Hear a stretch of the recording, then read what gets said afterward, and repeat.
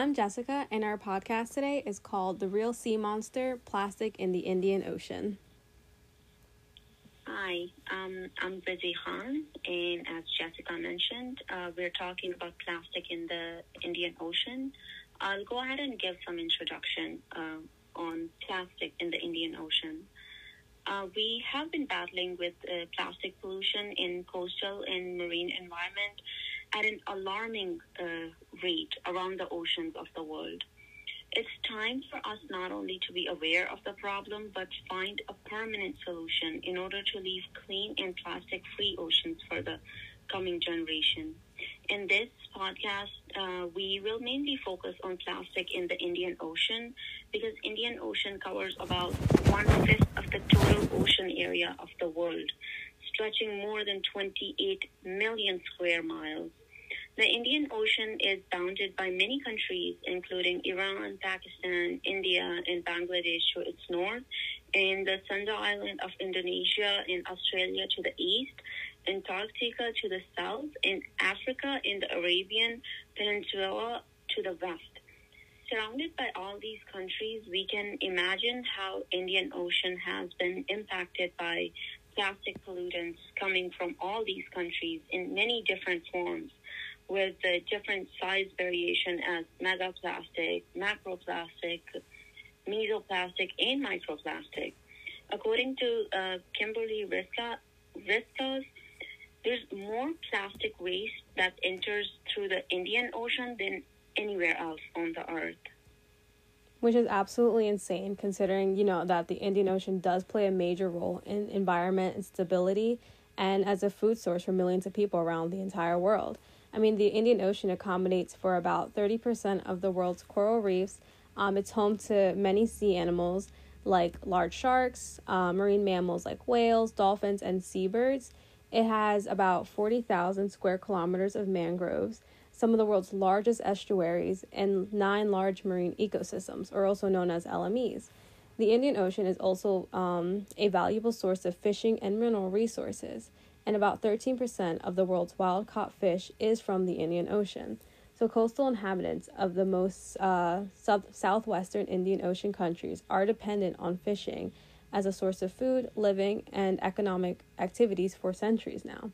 An estimated 60 million people live within the 100 kilometers of the Indian coast, and many of them rely on sea for their economic, social, and cultural security. Jessica, I can imagine with 60 million people living right around the ocean and the amount of plastic that we use, I can imagine all that going into the ocean. I'll just go over why it's so easy for us to get plastic and not be able to recycle and throw it away as a waste entering into ocean and landfills. Plastics are made from organic materials such as plants, coal, and natural gases and such things like that. The cost of plastic varies. It depends on the type of plastic. So the average seems to be around $4.13 to $7.81. With such low prices, industries find it very convenient to produce tons of plastic rather than attempting a more eco-friendly method or being able to recycle it because it comes so cheap. Even with the current situation, plastic production will be rising about 40% over the next 10 years, despite countries attempting to ban or reduce single-use plastics. Some of the main used plastic that ends up in ocean are straws, disposable cups, disposable plates, and plastic bags. Out of the plastic found in the ocean, only about 9% is recyclable and is recycled. The rest of the 91%, it goes into landfills or it ends up in the ocean, unfortunately. Yeah, which is absolutely crazy considering that barely nothing is getting recycled. And it's a good thing that we're talking about this because it's good to be aware of the situation and hopefully, inform people about this problem.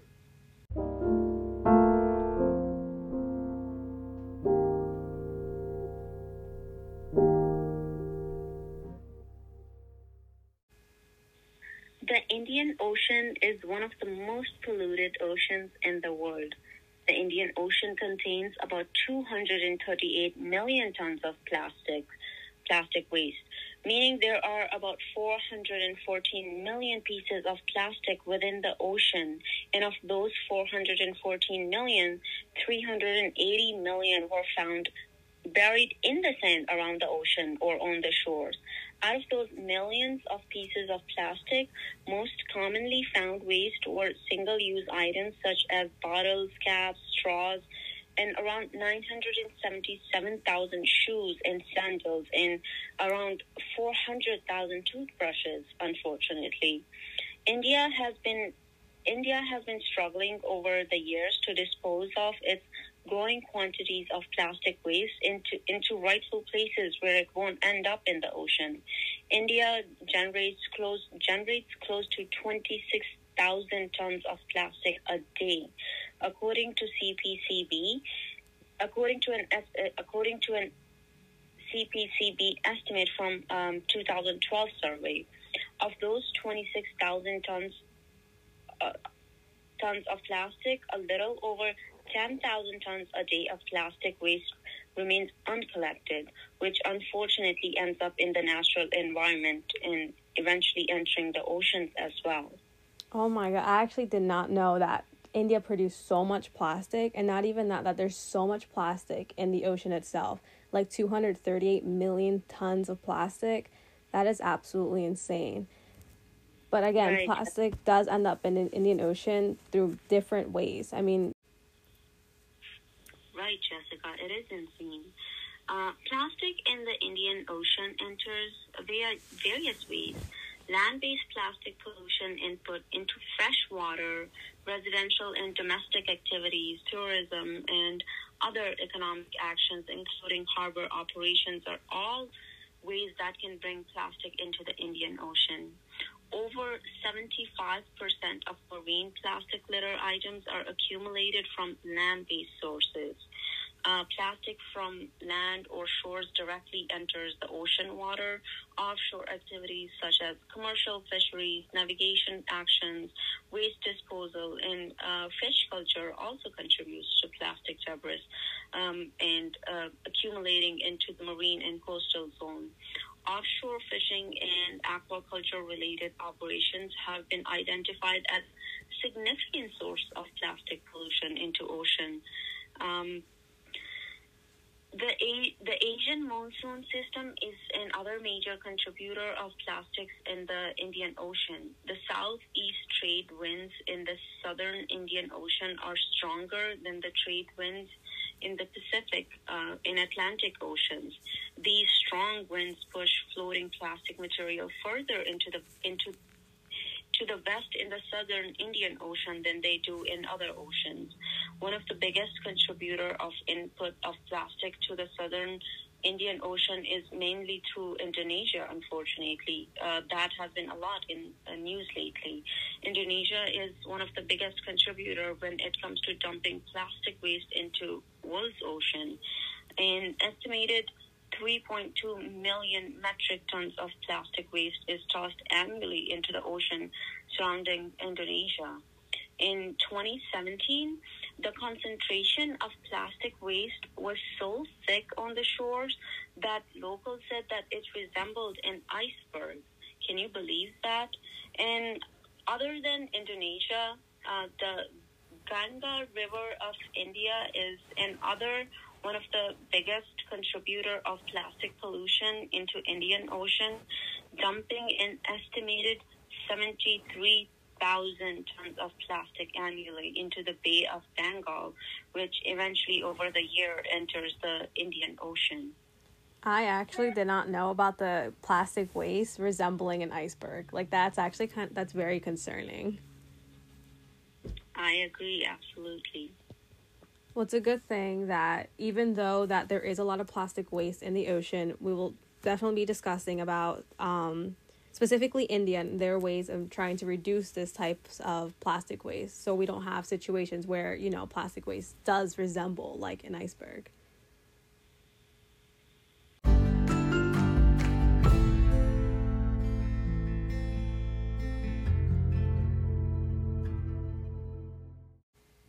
We have been battling with the overuse of plastic use and its entrance into the ocean for a long time now.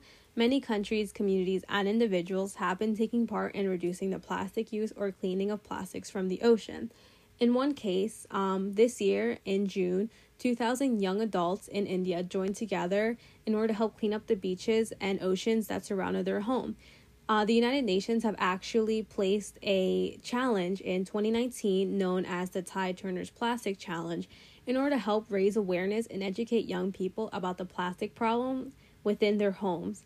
The Tide Turners is very beneficial. It has actually been very successful, whereas I believe 17,000 or 170,000 young adults have actually joined together since 2019 to essentially when this article was written, have actually come out and helped attempt to clean the oceans or essentially the beaches around their homes.